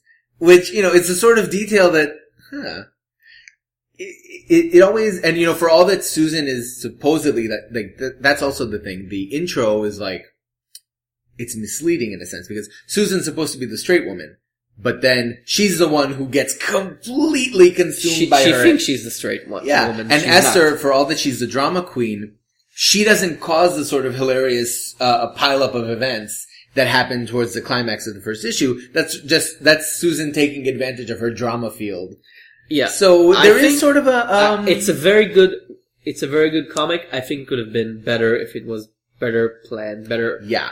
Like there is that sense of disconnect between every scene, which now that you're telling me that cause I was sort of familiar with Bobbins, but I've never read it. Like I don't know that whole universe. Again, John Ellison's work in webcomic is long running. It's like a whole universe that has been published continuously for like 10 years now or so. Right. Ridiculous.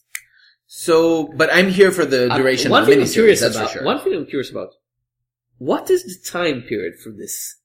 Is this modern day? It's contemporary. Because it could be, but then again, that mustache. Not even a hipster would wear that, not even a hipster would wear McGraw's mustache. To paraphrase, no one ever went broke estimating, because I think the same characters, Esther, I think, was shown as a younger woman, and in a book that took place in the midnight.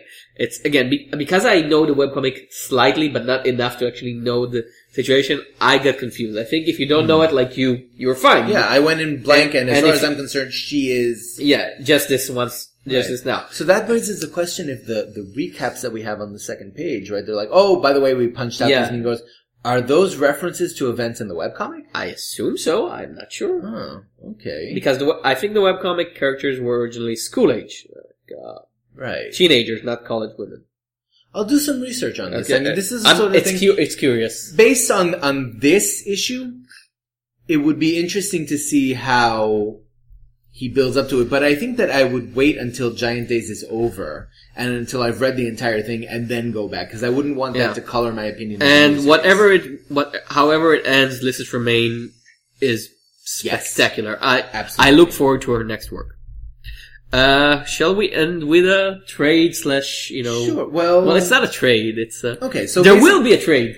There will eventually, more than one actually. Yeah. What we decided to do this time was, since All New Ghost Rider has been cancelled at issue 12, we decided why not review The Run? Because he does represent sort of an attempt at a new character in similar vein to Ms. Marvel and other characters that have been Ultimate Spider-Man. Recently. So we thought, why not take a look at the whole thing and try to figure out what happened over there. So, all new Ghost Rider, written by Felipe Smith. Art by Tread Moore for the first 5 issue, then Damian Scott, then Philippa Smith. No, yes. Val Staples did the art for the last one. Philippa Smith and Val Staples together. Okay. So, already, I mean, this is something that we have to point out. 12 issues. Robbie, the protagonist, gets a redesign every single arc. So that might definitely contribute to part of the problem. What's it about? Okay, so before we talk about what it's about, I just want to preface this by saying, so Ghost Rider is a character that I've always given a wide berth. Never found him particularly interesting. Whether it was Johnny Blaze or Danny Ketch or even the 2099 version was not fantastic. All that Zarathos nonsense, I don't even know. And the movies did him no favors. I went and I tried to watch the first Ghost Rider movie just to sort of get in the... You fool! I warned you! Why didn't I listen? Why didn't I listen? I mean, Nicolas Cage, really? But anyway, none of that worked out. In fact, I was so out of touch, I didn't even realize that there had been another new Ghost Rider beforehand, launched out of Fear itself by Rob Williams. Were you aware of that? There was a female Ghost Rider in Jason Aaron's. That's her. Yeah. And she disappeared without... She just appeared and then disappeared and never heard of her again. Williams' series apparently only lasted 9 issues, which probably should have been a big warning sign to me. And now here we are with another Ghost Rider. He drives a car instead of a bike and he's Latino. I gave this one a try just on a whim. I wasn't expecting anything. And I enjoyed it at first. Now... Okay, so you have to acknowledge that to begin a new Ghost Rider, obviously that means introducing a new character. And I'll say this much.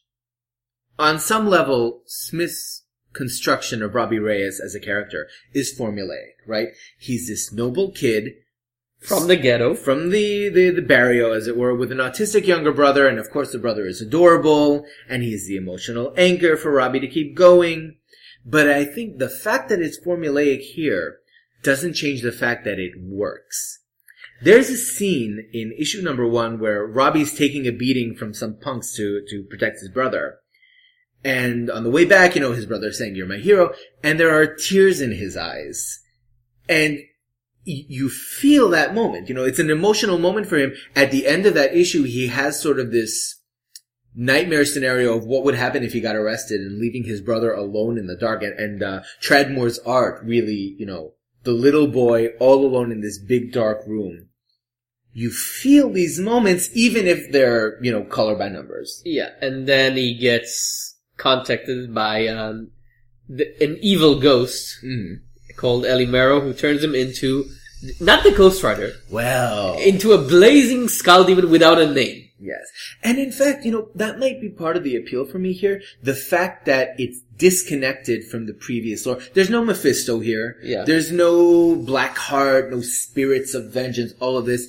Some spirit that calls itself Eli Morrow possesses Robbie after he's shot and killed by these paramilitary drug dealers, and brings him back to life as, well, a tool. A tool for vengeance. Yes. Now, there's something else that interested me here. I mean, there are so many things that Smith is playing with here, and that these are the reasons why I was so into it at the end of the first arc. For example, something that interests me as a reader, so I love the idea of playing with legacy and playing with inheritance. One of the things that I always enjoyed most about Heinberg's Young Avengers was the fact that they were legacy heroes, but the wrong legacy.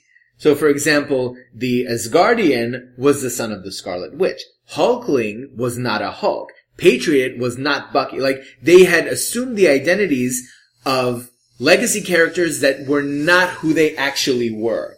So it's playing with all of that concept and the idea of, who else did this? I know that somebody else did this, but anyway, never mind. So, the idea that Robbie doesn't know... Rania being transformed into Spider-Girl basically because everybody kept calling her Spider-Girl. Right, and she so was she like, figured she she might was as well. saying, it's not my name. And everybody's like, but you are Spider-Girl. She's like, fine. She just accepted it. Yes. And here, for example, what happens, the villain of this series is Mr. Hyde. Yeah. Now, the first time that Robbie confronts Mr. Hyde as Ghost Rider, Hyde thinks that he's Johnny Blaze. He says, what are you again? Why do I have to deal with you? And Robbie has no idea what he's talking about. He doesn't know that he's Ghost Rider. He doesn't even know what a Ghost Rider is. Exactly. So, that I found very interesting. Like, it was a very good way to sort of establish his character. And then in the second arc, Johnny Blaze turns up. That might have been a misstep. I think there have been a lot of missteps because, okay, I had several problems with the series. Okay. Originally, I've only read the first issue, found it was okay, and never continued. Interesting to note, it came at the same time of Miss Marvel, and it was almost like a stiff counterpart to Miss Marvel, which is, because Miss Marvel at the first issue was almost like, this is like the girl series because she's into fan fiction and she's all about, being together and friendship almost. And this was the tough guy from the Barrows and he's into cars and riding and action. It was presented like that. I'm not saying that what it was presented like this. It could be interpreted as that, I guess. In both of these cases, I didn't really like the first issues because the first issues were very slow and very formulaic. Miss Marvel took its time before it reaches its peaks. Mm-hmm. And Ghost Rider, well, it did it a bit faster, but the first issue wasn't it. Now we reach the bigger problems. The art. Okay, the series starts with Trent Moore, great artist. He did Luther Strode, and he did one issue of Zero, one of the better issues of Zero, and that's a series that always looks good. And the first 3 issues are in his classic, fast-forward, action-y, brutal style. He's almost perfect for a Ghost Rider character, but then issue 4 and 5 came out, and I'm... What? It was very hard to understand what was incomprehensible happening. Half the time, and I think that he got the layoff announcement, or maybe his partner on Luther Strode said, good news, we can do the third Luther Strode meeting, which is coming out right now. You can leave this Marvel book. And he was like, well, I'm contractually obligated to do another 2 issues, whatevers. Sketching across the page. When he has, for example, Grumpy, the gangster who overdoses on Hyde's pills, and also when Hyde overdoses, and they have like these monstrous, bizarre forms that show up. It is interesting on the one hand, but on the other hand, whenever there are fight scenes, it's so hard to figure out what's happening. Like, who just moved? Their bodies flying everywhere, and you don't know what's happening. It's too expressive. It's way too expressive and over the top for its own good. Almost abstract, I'd say. Like, the cartoonishness of it gets to a certain point, and I mean, it's still Ghost Rider. Yeah. For all that it's... Well, Ghost Rider has always been about a book about Axis, you know. It's a book about a guy with a blazing skull who beats people to death with a chain. But when he beats people to death with a chain, the art is usually designed in such a way that you see it very clearly. And here it was very, very and confusing. Damian Scott that followed was okay-ish, but still problematic with the storytelling. The last 2 issues were better. Yes. In my opinion. Philippa Smith and like Bell they redesigned Robbie, like, he has different hairstyles and different looks, and like 3 different arcs, 3 different looks. Okay, now the art's one thing. The other thing I had with the characters, because Robbie is okay, a generic good kid in tough neighborhood, whatever. Eli Mero is the problem, because he's supposed to be he starts as okay, I'm your silent partner, and then, slight spoilers, he became this tempter character, like, you should go over to the dark side and kill more people. Yeah. And he's an awful tempter. He's the worst version of the taunting you to become your darker self villain I've ever seen. He always has this annoying laugh, and I'm sorry, it's very hard to do the ha ha ha on the comic unless you have a very good letter, and here it's just simply every other sentence like ha ha ha. Yeah. That doesn't work. Or when he refers to himself several times as the satanic serial killer. Yeah. I cannot take you seriously. It might have been you're a joke. It's not a little over the top. That went over the rails into the cliffside and crashed and burned. Yeah. That poor car. I think that what happened here is that, my guess would be that Smith knew the book was being canceled at 12 after the first arc, because everything starts getting compressed. So Johnny Blaze turns up, for example, and there's this really funny scene, like when they first meet, Blaze is trying to figure out, how he became a Ghost Rider. So he asks Robbie, did you make any deals with the devil? And Robbie says, that's the dumbest thing ever. Who would do that? And Johnny's just staring at him like, you know. I mean, that's funny. That's the sort of thing that I wish there had been a little bit more of. And then when you get to the sort of revelation of who Eli Morrow is, because several revelations. It's a mystery that starts out, and I wish that there had been 20 or 30 issues, because Smith could have played with it. It could have been like, you know, who is this person? The original Ghost Rider is telling you it's not a spirit of vengeance. There's something else going on here, and I don't know what it is, but you need to be careful. And then the sort of like revelations, because there's no room left. The last two issues are one after the other, and there's no time to process. The last two issues are massive plotting, because he has to. Yeah. They had to show all of these things that he obviously planned for at least 10 issues in 2 issues. Yeah. So suddenly Dave goes through this transformation that doesn't. Suddenly, his cute little brother is a bratty teenager in like one issue, and he has a girlfriend that he loses again in one issue. You know what the crazy thing here is?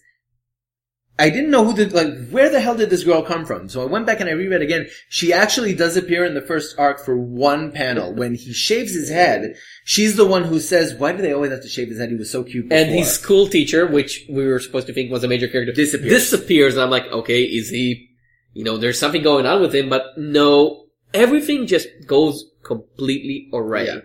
And even if we ignore that, even if I give Philippe Smith the benefit of the doubt, which I do, because he obviously was forced to chop out early, it's still a bit of a mess. The ending is, not issue 11. Not just the ending. Everything about it is a bit of a mess. It knows what it wants to do, but what he wants to do isn't very interesting, because the temptation isn't interesting.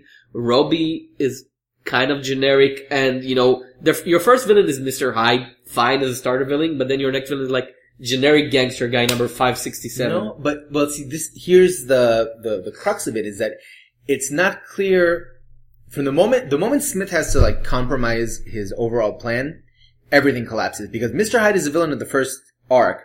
They lock him up, and yet he turns up in the next arc as the villain behind the villain. Yes. The Blue Crew and all of that. Issue 11, Gabe has been sort of either possessed or communicated by Eli Morrow, and he jumps out of an office building, and in the next issue he's home like nothing happened.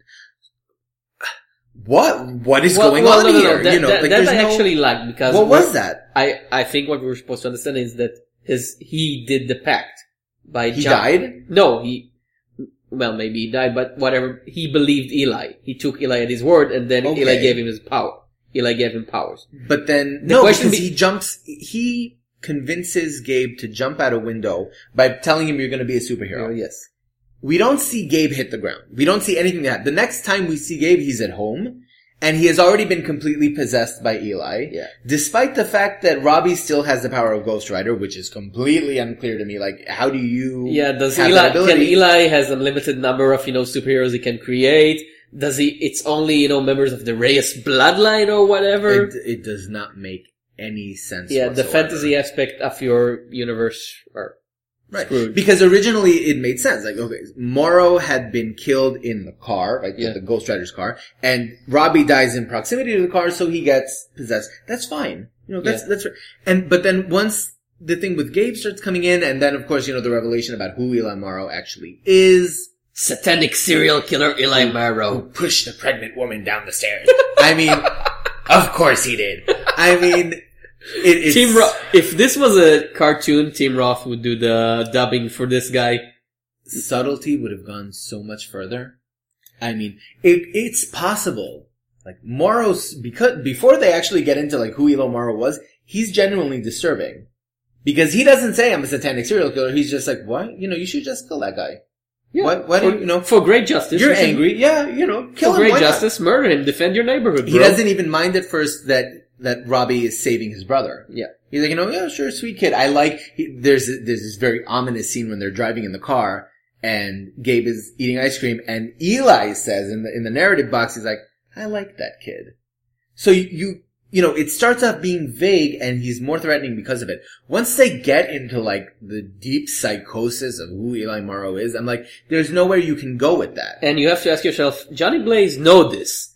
And he just tells the kid, well, you have to control your powers. Goodbye. No, what Johnny Blaze says, is that he doesn't know who's in there because Yeah, Johnny Blaze's power is that the penance stare, right? Like he looks at you and you feel the pain of your victims. But when he does it to Robbie, he detects that there are 2 human souls in there, which is not what happened with every other Ghost Rider. Yeah, but at one point Johnny Blaze gave him the lecture of, you have to believe in yourself and channel your anger. Yeah. And then by the end, that's end of issue 10, and then the next arc, the last arc starts, and Johnny Blaze goes away, leaving behind a confused kid with his little brother possessed by a vicious evil spirit.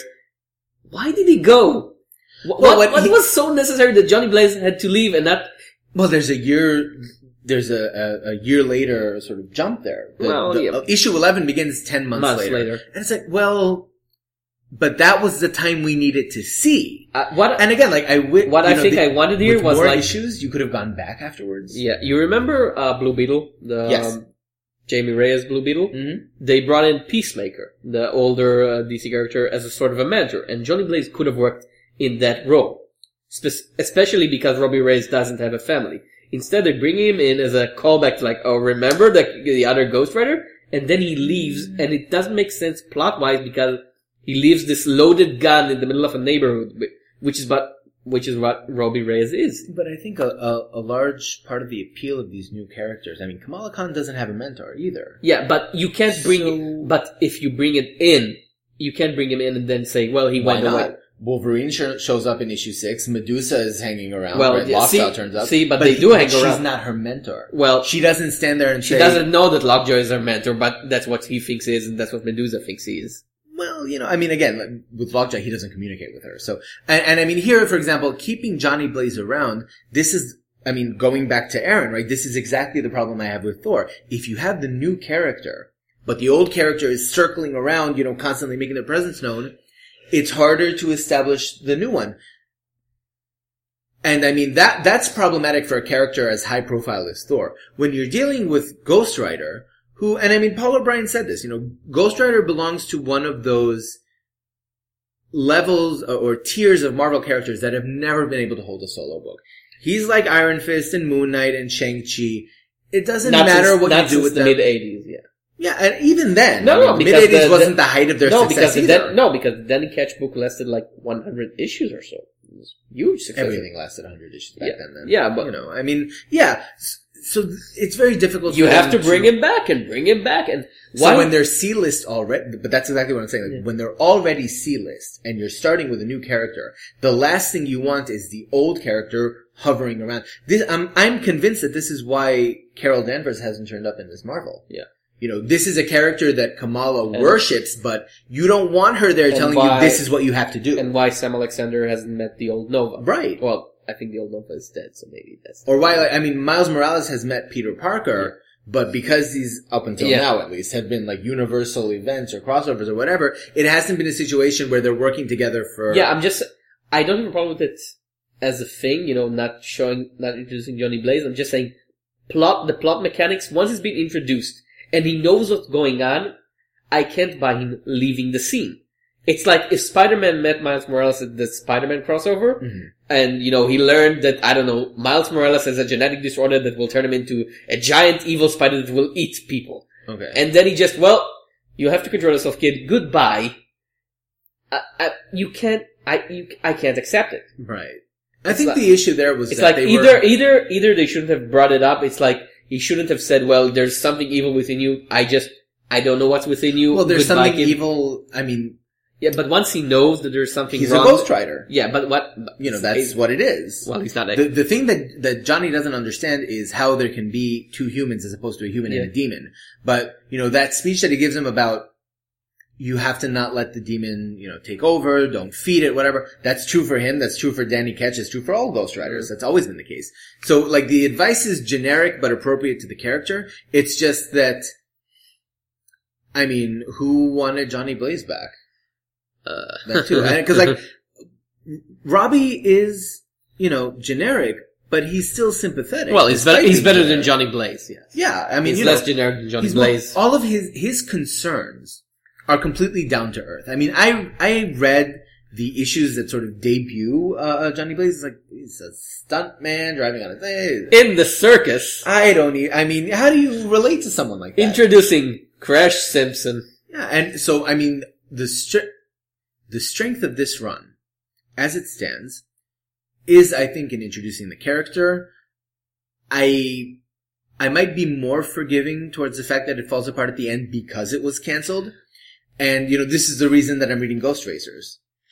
I want more Robbie Reyes. I just don't know.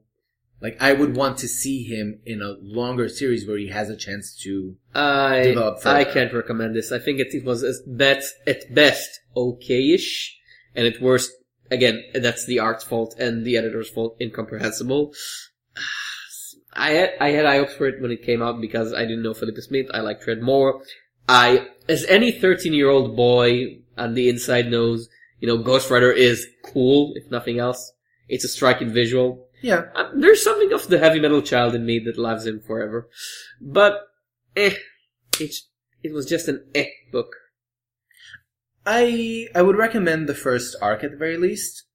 The rest of the series, again, like, if you can get into that more forgiving mindset because of the circumstances, you might be able to take some fun out of it. I just hope that, unlike Aaron's Ghost Rider, this one sticks around, because it would be a shame to... Well, Thorcore versus, the Ghost Racers. It's obviously gonna go there. Sure, because they're cops and, pull them over for illegal speeding. Why not? Thou hast gone 120 miles over thine limit. 666 miles per hour. Well, that was that. And I was Tom Shapira. And I'm Sean Edry. And this was The Smorgasbord. Bon appetit.